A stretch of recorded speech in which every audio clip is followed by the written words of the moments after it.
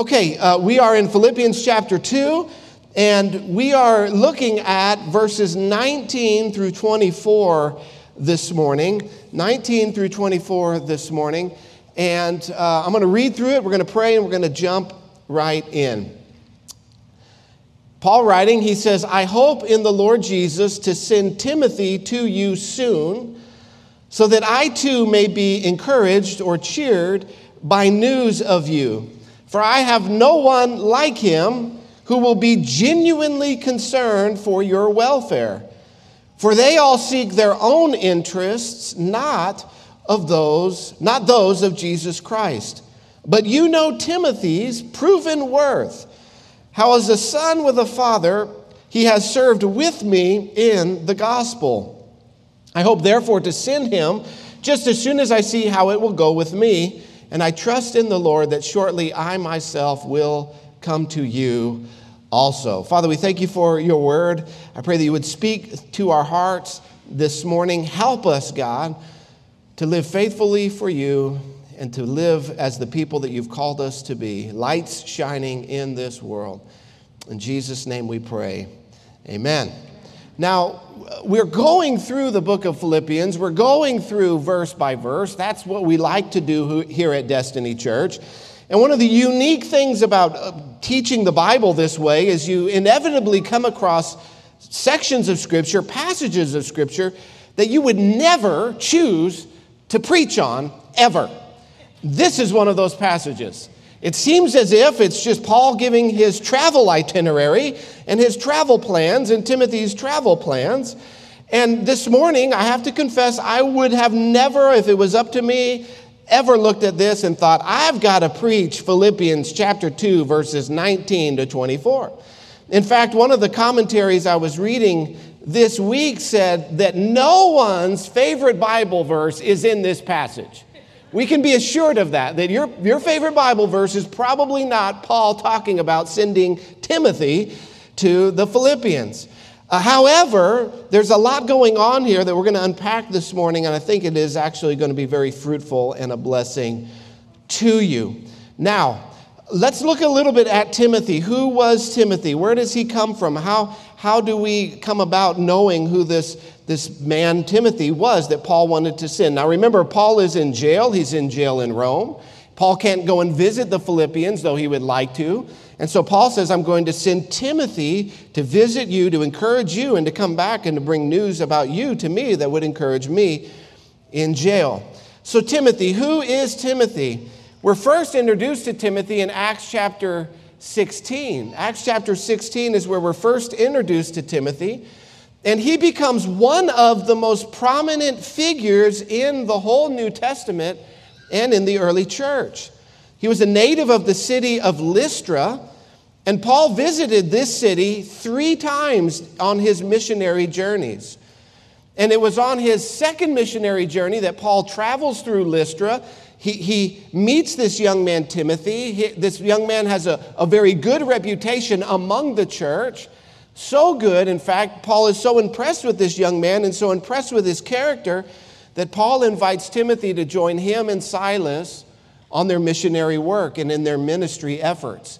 And from that time on, Timothy was Paul's son in the faith. He joins Paul and travels around with him and becomes a very important person in the ministry of Paul and throughout the New Testament. And here we see that Paul praises Timothy. He says, I have no one else like him. There's nobody else like Timothy. Paul says that he would be genuinely concerned for the welfare, the well-being of the Philippians, that he genuinely cares about other believers. It's not just a pretense. He goes on to say that other people are not this way.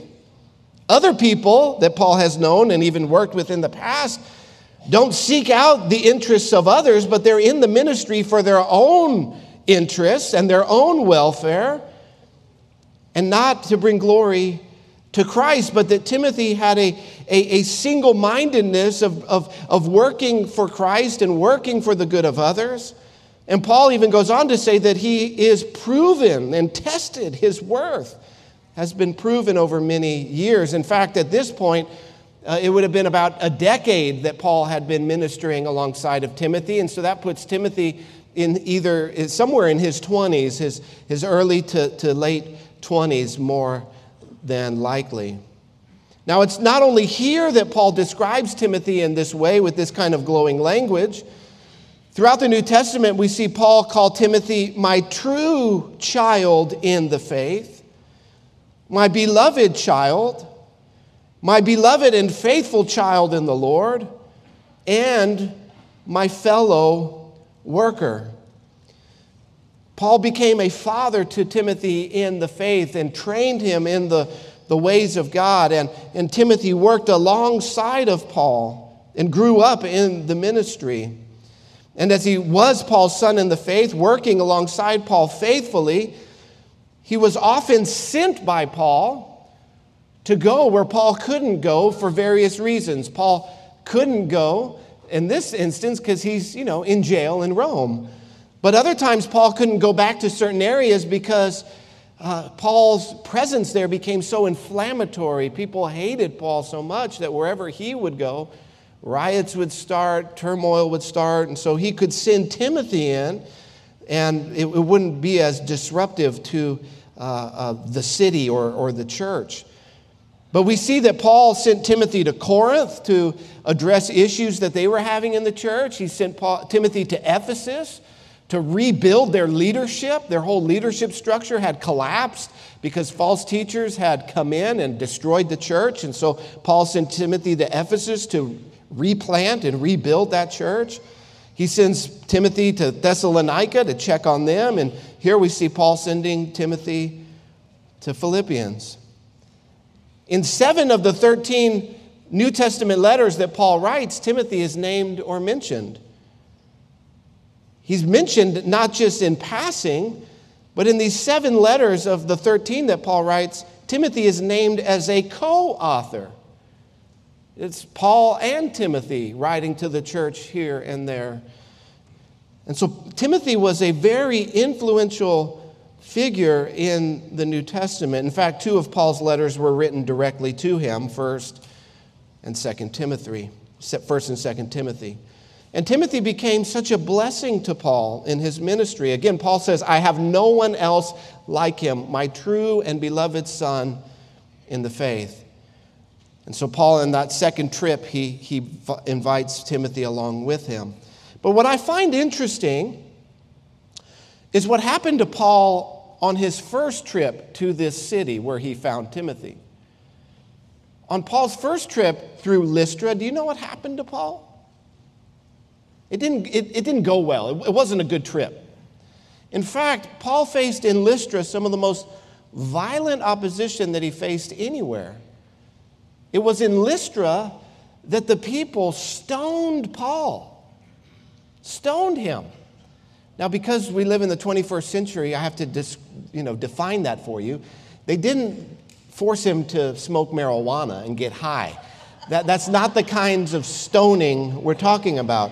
No, stoning was a form of mob violence, of mob execution, where a violent mob would descend upon someone and murder them by throwing rocks at them, by throwing stones at them. It was very barbaric, very violent. And the city of Lystra, the people of Lystra, they opposed Paul and his message, the gospel message, so violently that they stone Paul and they think that he's dead. And so they drag him out of the city and basically leave him outside the city in the garbage heap for dead. Now the text in Acts, that's Acts chapter 14, the text is not abundantly clear whether he was all the way dead or, again, like Princess Bride says, mostly dead. I don't know. But he was in bad shape. Can we all agree? If you've been stoned and the people who stoned you think you're dead, you're either dead or in really, really, really bad shape.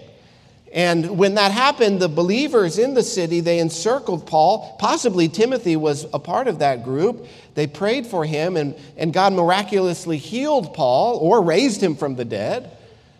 And he continued his ministry. And so I find it very interesting that Paul's greatest blessing in his life Timothy sprung up out of a place of one of Paul's darkest seasons, one of his greatest hurts, a place where he had suffered the most. From that place, from Lystra, comes his true son in the faith, this faithful man of God who served alongside Paul. But isn't that true for most of us? Haven't you found that to be true? Isn't that the way God works? That oftentimes through the deepest and the darkest valleys is where God shows himself the most faithful. In the deepest and the darkest times, from that fertile soil of hardship springs forth something that only God can do. You know, God is the one who takes what is dead and brings it back to life. To take what men meant for evil. You know, that's what Joseph said of his brothers at the end, towards the end of their life after their father had passed away. His brothers came to him and were apologizing and were saying, we're really sorry, and basically don't seek revenge on us now because our dad is gone. And Joseph said, no, don't you understand? You meant it for evil, but God meant it for my good. Amen. And this is the way that God works.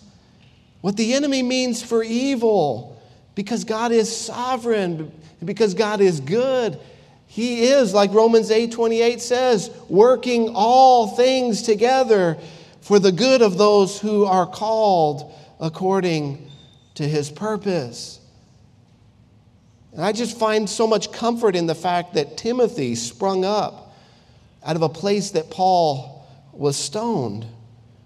Now, not all of Paul's companions, so let me just back up and say, if you're going through a dark season, if you're going through a valley, if you're going through a time where it seems like this could never get better, just hold on. Just wait. Don't throw in the towel. Hold on to God. Hold on to his word. Grab a couple of brothers and sisters in Christ and hold on to them and let them encourage you in the Lord, because God is the one who takes and works all things together, all things together for the good of those who love him and are called according to his purpose. Don't give up. Don't throw in the towel. Keep pressing on. Keep standing. You know, Paul, writing to the Ephesians, talking about the battles that we face in life, he says, having done all to stand, stand therefore. Having done all to stand. You know, sometimes it feels like I can't even take another step. Well, don't even worry about that. Just stand. Just stand firm. You know, that's what Moses told the children of Israel when they could go no further. When all of the obstacles were in their way, the Red Sea was in front of them, Pharaoh's army was behind them, Moses told them what? Stand still and see the salvation of the Lord. You know, sometimes that's all we can do is just stand. But we stand, we must. Not throwing in the towel, not going back, not giving up, not giving in to the pressures, whatever it is that surrounds us. That's where God's word is so vital. That's where the power of the Spirit is so vital. That's where the community of the saints, of the brothers and sisters in Christ are so vital. Because there are times where we are so weak that we need others to lift us up, to help us to stand in our faith. And Timothy became that for Paul. He became that for Paul. Now, not all of Paul's companions were so faithful. In fact, Paul here in this passage contrasts Timothy with another group of people that he calls they. Verse 21, verse 20, he says, I have no one else like him who will be genuinely concerned for your welfare, for they all seek their own interests, not those of Jesus Christ. But you know Timothy's proven worth. So Paul contrasts Timothy with they. Well, who is the they that he's talking about here? Well, if you'll recall earlier in Philippians chapter 1, which you should have memorized by now because we've spent, I think, a whole year almost in Philippians 1. But if you'll remember in Philippians chapter 1 and verse 15, he said that some preach Christ from envy and rivalry, but others do it from a good will. The latter do it out of love, knowing that I am put here for the defense of the gospel. The former proclaim Christ out of rivalry, not sincerely, but thinking to afflict me in my imprisonment. And so it could be that Paul is talking about these people, these preachers who didn't believe the gospel, didn't believe the truth about Christ, but instead were preaching to somehow afflict Paul, though Paul knew that they were not true believers.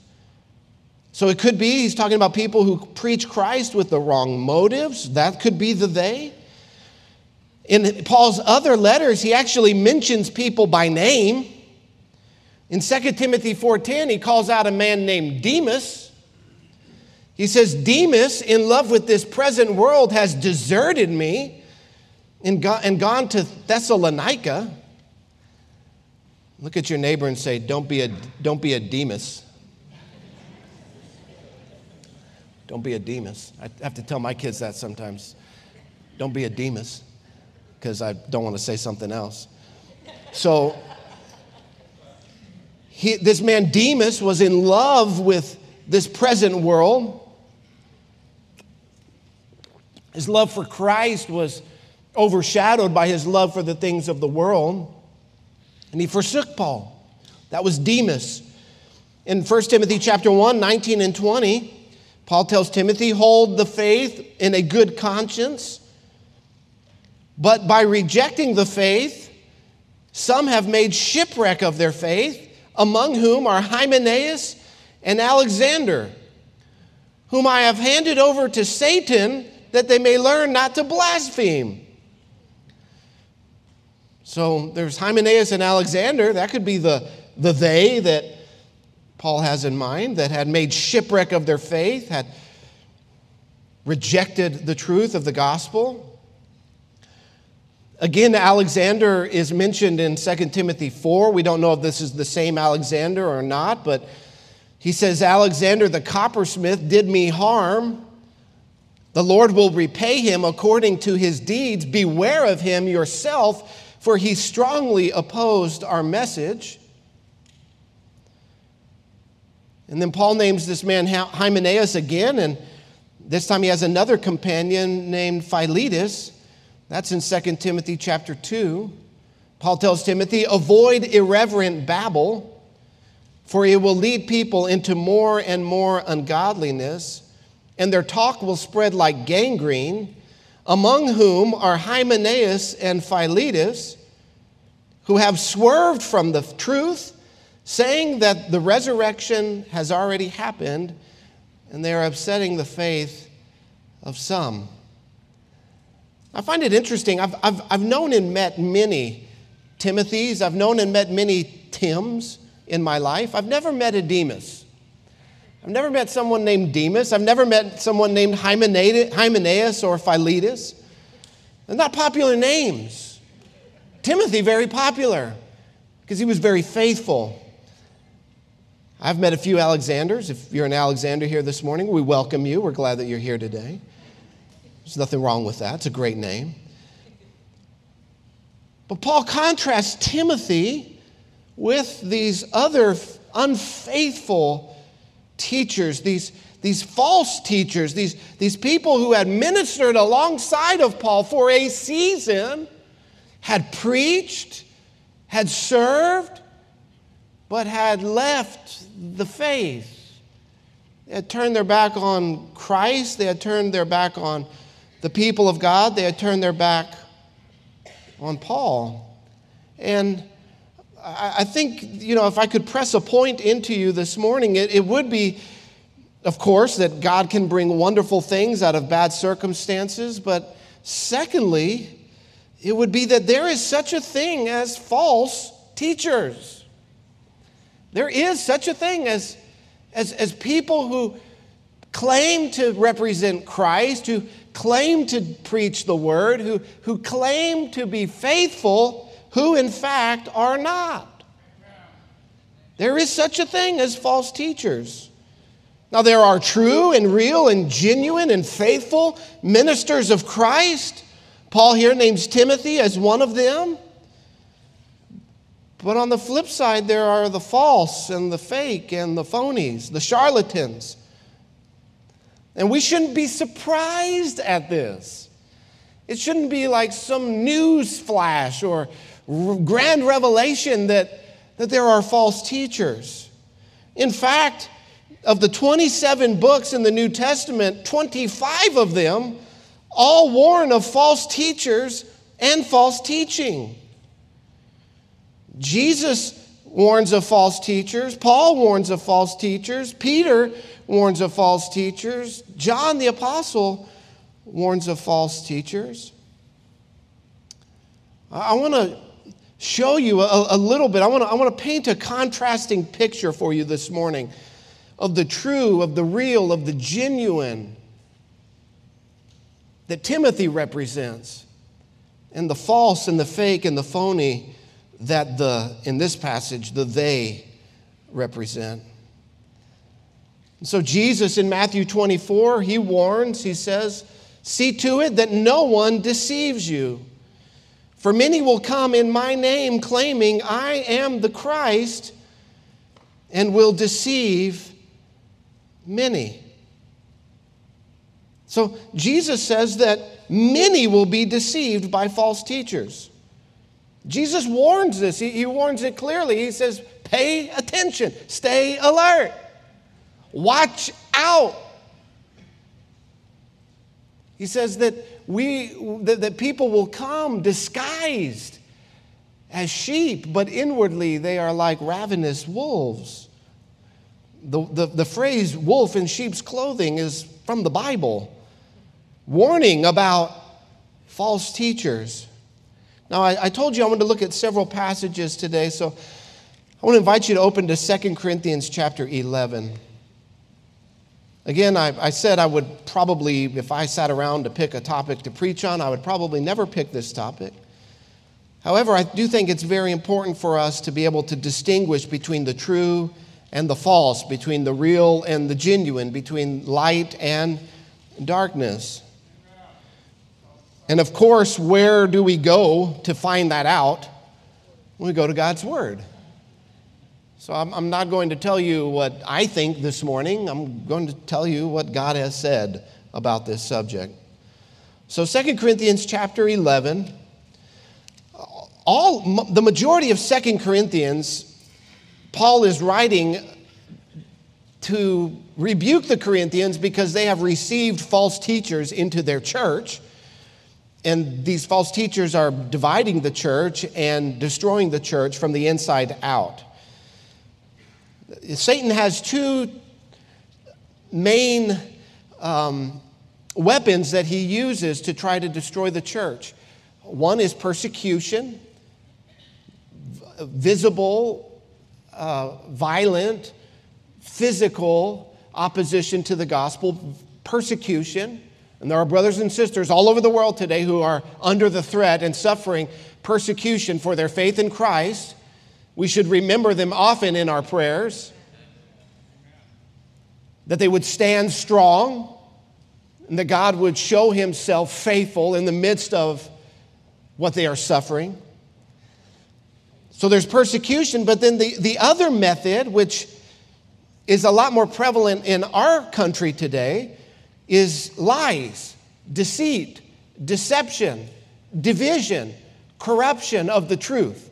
And that's not necessarily visible. That's not physical manifestation. That is a spiritual manifestation. And so when Paul talks about we don't wage war according to the flesh, the weapons of our warfare are not carnal, physical, fleshly, but they are mighty to the pulling down of strongholds. Spiritual warfare is opposing the lies of Satan with the truth of God's word. That's spiritual warfare. That's what spiritual warfare is. And so those are the two main ways that Satan will try to take down a church, try to block the kingdom of God, try to ruin your faith. Physical persecution, which honestly we're not under the threat of in any kind of historic persecution sense.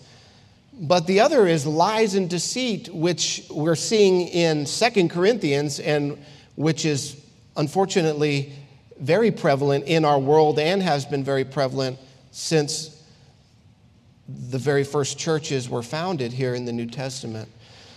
And so Paul writes 2 Corinthians to rebuke the Corinthians for bringing in false teachers and to help them understand why they are not true and genuine teachers. And so there's lots of places we could go to in 2 Corinthians, but I want to highlight to you chapter 11 and verse 13. Paul says that such men are false apostles. Now, again, we're jumping right into like the end of this letter, and so there's a lot of context that's already happening, but he's laid out a case, and he's saying these people that you have invited in to your church, you've invited their doctrine in, their teaching in, they are false apostles, deceitful workmen, disguising themselves as apostles of Christ. Verse 14, he says, and no wonder, for even Satan disguises himself as an angel of light.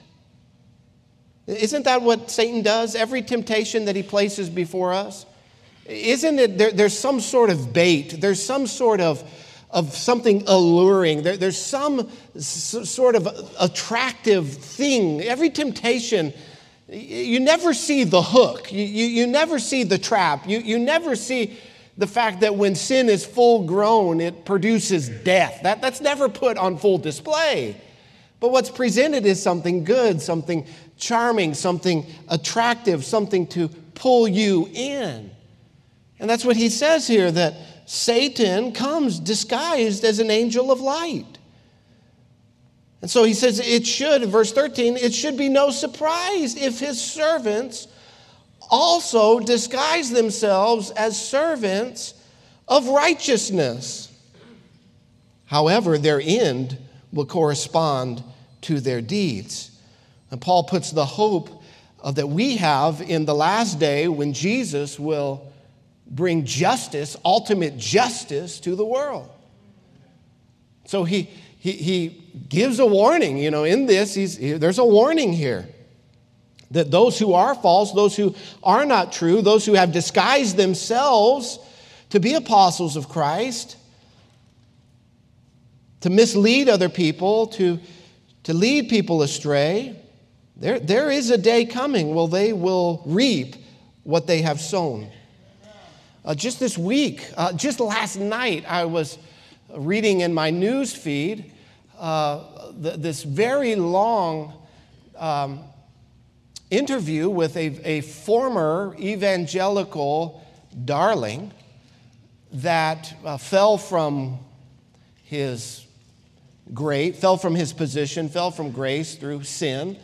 Last year or the year before, I think in 2020, I'm not going to name his name, but he was giving the interview and he went on to say, you know what, I never really believed all this stuff anyway.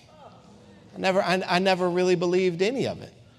It was just a business for him.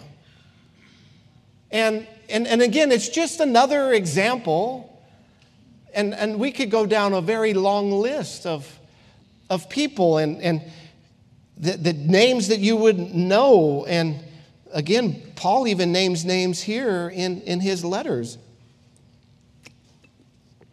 Just over the weekend, this interview has come out, and he says, I never really believed all that anyway. And so it shouldn't surprise us. It shouldn't take us off guard if we're in a place where when something like that happens, it is shocking to us.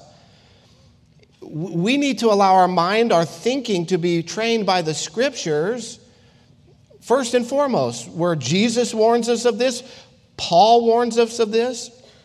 In fact, from 2 Corinthians, I have a list of 24 characteristics that Paul labels false teachers and says this is what to look out for. Now, I'm not going to give you all 24 of them this morning. If you want those, you're going to have to come to the 2 Corinthians unit in KBI, and I'll give it to you there. But it's very extensive, the portrait that's painted. And again, I want to look at Jesus' words. We're looking at those were Paul's words. I want to flip over to Peter's words, what Peter said about this. And so go towards the end of the New Testament, 2 Peter. If you get to 1st, 2nd, 3rd John or Revelation, you went too far. But Hebrews, James, 1 Peter, and then 2 Peter. And again, the main thrust of 2 Peter is a warning to the church about inviting false teachers into their midst.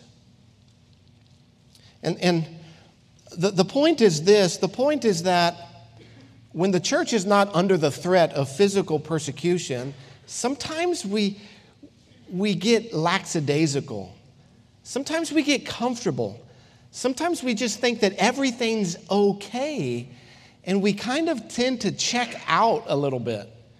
And the great warning here from Jesus, Paul, Peter, and John is that just because we're not under the threat of physical violence, we still have to stay engaged. We still got to show up. We still got to be thinking on the truth of God's word, knowing that Satan, just because we don't see physical manifestations of violence against the church, it doesn't mean that Satan is not working and moving. And in fact, we have seen over the last 50 years and 30 years and 10 years and 2 years, an ever-increasing hijacking of our culture away from the things of Christ and towards ungodliness. It's not an accident. This has been well orchestrated and well planned and well executed by a select group of people who hate God, hate His Son, and hate His Word. And we're living in the result of it. And might I submit to you that the church may have been asleep a little bit during all of that. And by the word church, I mean the believers, the Christians. Unfortunately, many believers have been caught up and swept away in the deception. So the threat is real.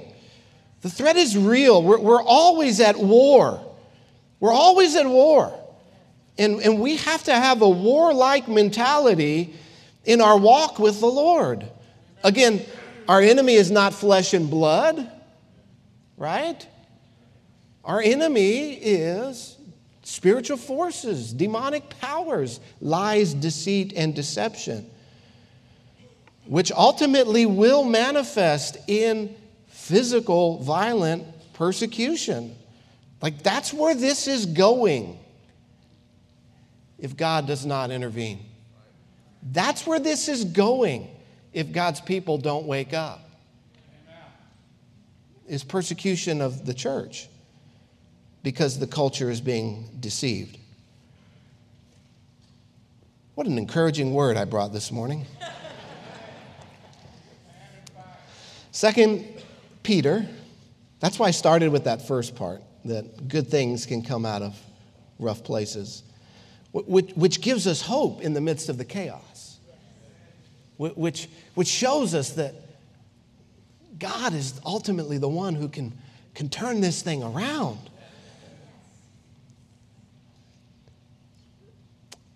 And His people got to wake up. Amen. So 2 Peter chapter 1, and you know what we got to do? We just got to read the book because it's all in here. 2 Peter chapter 2, starting in verse 1. He says that false prophets arose among the people. Now here he's talking about in the Old Testament, the people of Israel, that just as there were true prophets, Isaiah, Jeremiah, Ezekiel, Daniel, Malachi, all of these true prophets, there was also false prophets. And what's interesting is there was a lot more false prophets in the days of Israel than there were true prophets. It was very easy to find false prophets who would prophesy lies to the king. It was one or two generally within a generation that would be raised up that would actually speak the truth. And so he says, false prophets also arose among the people, just as there will be false teachers among you. False prophets, Old Testament, false teachers, New Testament. And what will they do? He says, they will secretly bring in destructive heresies. So they will not hold fast to the Word of God. They will not hold fast to the true doctrine. They will secretly bring in, where are they bringing these heresies into? They're bringing them into the church. Secretly bringing them in, and that they are destructive, that they're designed to destroy the church. Even, he says, denying the master who bought them, bringing upon themselves swift destruction. Again, pointing towards that ultimate day where they will stand before the Lord. Now here's something very important that you need to see. Verse 2. Look at that word there. And, what does it say? And many will follow their sensuality. And because of them, the way of the truth will be blasphemed. In their greed, they will exploit you with false words. Their condemnation from long ago is not idle, and their destruction is not asleep. It's a warning. But notice here the word many. That should alarm us. That should be one of those words that is a gut check. Many will follow them. So false teachers will be popular. False teachers will have book deals. False teachers will be praised by lots of different people. Just because someone is popular doesn't mean that they are true and real and genuine. Amen. Just because they are heralded as real doesn't mean that they are. Again, this leader I mentioned, they had a long tenured time as a golden boy now you know it's a boy, but a golden boy in evangelicalism. So again, it's not always evident who is true and who is false. What ends up having to happen is it comes out over time, over many decades. No, but again, this word many.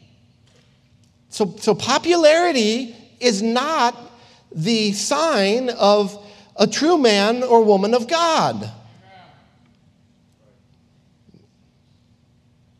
So what are they motivated by? Well, here he tells us that they're motivated by their own greed. Verse 3, in their greed they will exploit you with their false words. They want to sell the books. They want to sell the DVDs. They want to fill their coffers. They are using Christ to line their own pockets. Paul contrasts Timothy with this group of false teachers. He says, Timothy's not like this. Timothy is genuinely concerned about your well-being. Timothy is not seeking his own interests, but he's seeking yours and the interests of Christ. Again, in chapter 2, if we flip down to verse 14, he goes on and says some of the marks of a false teacher is that they have eyes that are full of adultery. insatiable for sin. They have an appetite for sin, and that they entice unsteady souls. They have hearts that are trained in greed. Accursed children, he calls them. Forsaking the right way, they have gone astray. They had followed the way of Balaam, who was a prophet who was hired to speak curses against God's people. And so he sold himself out for money. Again, these people are full of sin. They have an appetite for sin that cannot be satisfied. They prey on unstable people. And they have hearts that are trained in greed.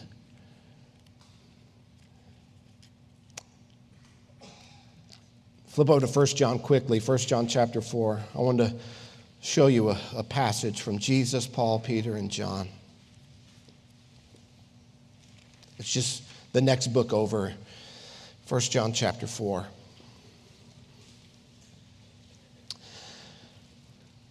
John says, "Beloved, do not believe every spirit, but test the spirits." What do we test the spirits by? The Word, the written Word of God.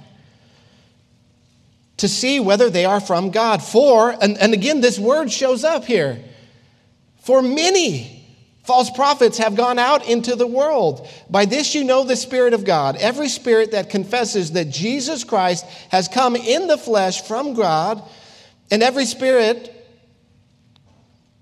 let me start over verse 2. By this you know the Spirit of God. Every spirit that confesses that Jesus Christ has come in the flesh is from God.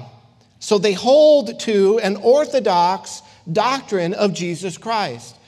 That Jesus was fully God, fully man. Jesus, God, Christ in the flesh. And every spirit that does not confess Jesus, hold to the historic orthodox teaching doctrine of Jesus, is not from God. This is the spirit of the Antichrist, which you have heard was coming and is now in the world already. So the spirit of the Antichrist is not something that shows up at the end of the world. It's been here since the New Testament age, and it's here right now. And it manifests, how does it manifest? It manifests in opposition to Christ. And I would submit to you that opposition to the Word of God is also opposition to Christ. Jesus is the Word made flesh among us. And so do not be deceived by people who say, "Well, I believe in Jesus. I love Jesus. I'm a minister of the gospel," but they don't hold to what the Word of God teaches. They try to lead down some other crooked path. No, if you don't have allegiance to the Word, you don't have allegiance to Christ. Jesus said, "If you love me, you will keep my commandments." Now, verse 4, he says, "Little children, you are from God and have overcome them." So we don't need to live in fear. For he who is in you is greater than he who is in the world. So we don't need to be afraid of false teachers because we have overcome them and Jesus is in us, the victor. Now, verse 5, he says, "They are from the world. Therefore, they speak from the world, and the world listens to them." So one way of identifying false teachers is if there's a group of unbelievers who really love them, they're probably not preaching the truth. Because unbelievers do not like the true gospel message. Because the gospel message says to the unbelieving world, repent of your sin and trust in Christ and make him your Lord. That's the message of the gospel. And you will receive salvation and healing and reconciliation. That's unbelievers don't care for that kind of rhetoric. And so if there is a so-called Christian minister, teacher that is loved by the world, loved by unbelievers. It's a really good sign that they are not preaching the truth, but are in fact sprinkling a little bit of Christian lingo on top of the false doctrine that they are serving up. Again, they are from the world, therefore they speak from the world, and the world listens to them. We are from God. Whoever knows God listens to us. Whoever is not from God does not listen to us. By this we know the spirit of truth and the spirit of error. So how do we know the spirit of truth or the spirit of error? Does it line up with the Word of God? It's the ultimate and final and only standard. So, back to Philippians chapter 2. Quickly, wrapping this up this morning. Starting to wrap this up this morning. Genuine ministers, what are they? Paul gives us a portrait here. Number one, they put others' welfare above their own. Timothy, Paul says, I have no one like him who will genuinely be concerned about your well-being. So, others before themselves. The second thing is that they have a single-minded devotion to Christ. These other false teachers are distracted by other pursuits, generally wealth, generally showy displays of wealth. But not true ministers of Christ. They have a single-minded devotion to Jesus, first and foremost. And because of that single-minded devotion to Christ, they themselves turn around and, like point one said, serve others. Into verse 22, we see that they live a life that is marked by sacrifice and service, not self-indulgence. He says, you know Timothy's proven worth, how as a son with a father he has served with me in the gospel. It's not about himself. It's not all about him. No, but he serves. It's a life that's marked by sacrifice and service and not self-indulgence. And then the fourth idea I would submit is that they live a surrendered life to the Lord. A surrendered life. And we know that Timothy is living a surrendered life because he is willing to be sent wherever the Lord needs him to go. Certainly, Timothy, in all of our own hearts, we have our own plans, our own thoughts, our own desires. But Timothy lived a life in complete submission to the Lord. And if you need me here, I'll go. If you need me here, I'll go. If you need me to talk to these people, I'll talk to these people. It was a surrendered life. I'll go where you want me to go. And so in conclusion today, I invite our worship team to come. Because there are false teachers, we must be discerning. We must be discerning. In a day and age which anyone and everyone can have a worldwide global platform, we must be the most discerning generation on planet Earth. We have to be. Because there are so many people saying so many things. We must be discerning. And again, how are we discerning? Well, we have a mind that is trained by the Word of God. A mind that is trained by the truth. A mind that is trained and in submission to Christ and His Word. We must be discerning. We must know what people's doctrine is. You know, the two qualifications for a minister that's given in the Bible is godly doctrine and godly character. Correct doctrine and godly character. That's it. It's not a magnetic personality. It's not charming good looks. It's not the ability to craft a phrase and get people excited. It's not even how gifted someone is. The qualifications for a minister are faithful doctrine, correct doctrine, holding fast to the Word of God, and then godly, Christ-like character. And so we must know the truth of God's word if we're going to spot the lies of the enemy, because the lies are subtle. If we don't know the Bible, if we don't know doctrine, if we don't know theology, it will be impossible for us to identify and to distinguish between the true and the false. We must know it in our hearts. And again, we live in this amazing day and age where you can Google anything at any moment. And so, you know what this has done to people? It's made people intellectually lazy. People don't know anything anymore. You don't need to know anything anymore because you can just find it out in 2 seconds. But God's word and our faith, we shouldn't take that approach. Instead, we should, as the scripture says, study the word of God. Because as God's word comes in, it washes our minds. It transforms our hearts. And it has an effect in us. And God shapes his character in us through his word. We cannot simply be content to say, well, if I need to know the answer, I can just Google it at any time. No. We must be well trained in the Word of God. We must have minds saturated in the Word of God. We must learn to think in biblical categories of true and false, of right and wrong, of good and evil.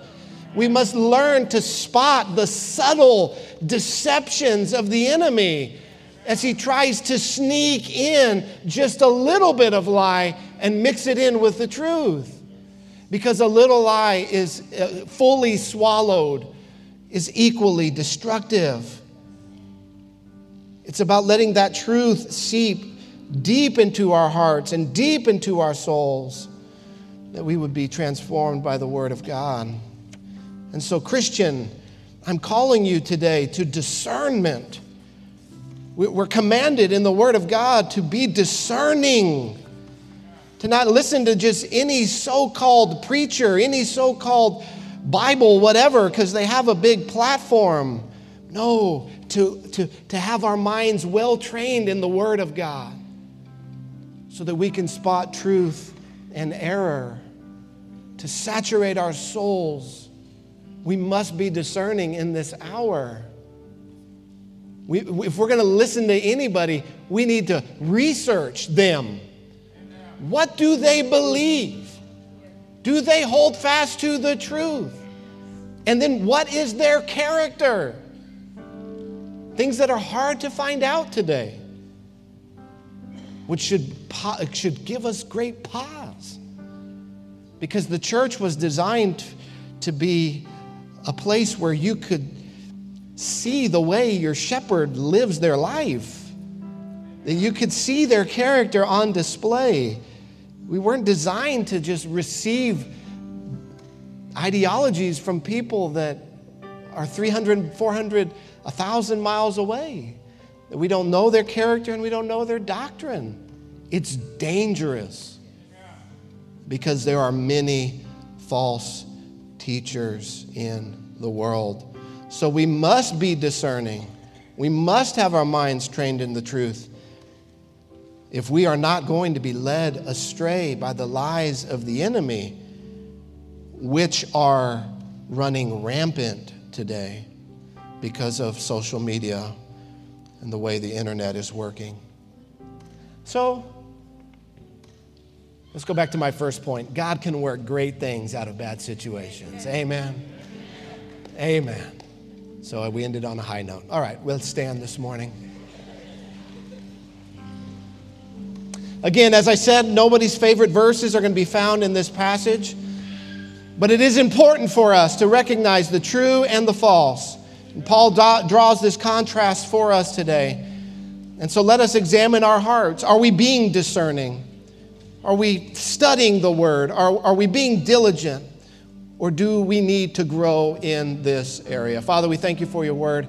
Help us, Lord Jesus, to be faithful to you, be faithful to your Word, to listen to the voice of your Spirit, and to be your people, not led astray by the deceptiveness of the enemy, the lies of the enemy, but standing true and holding fast to your word.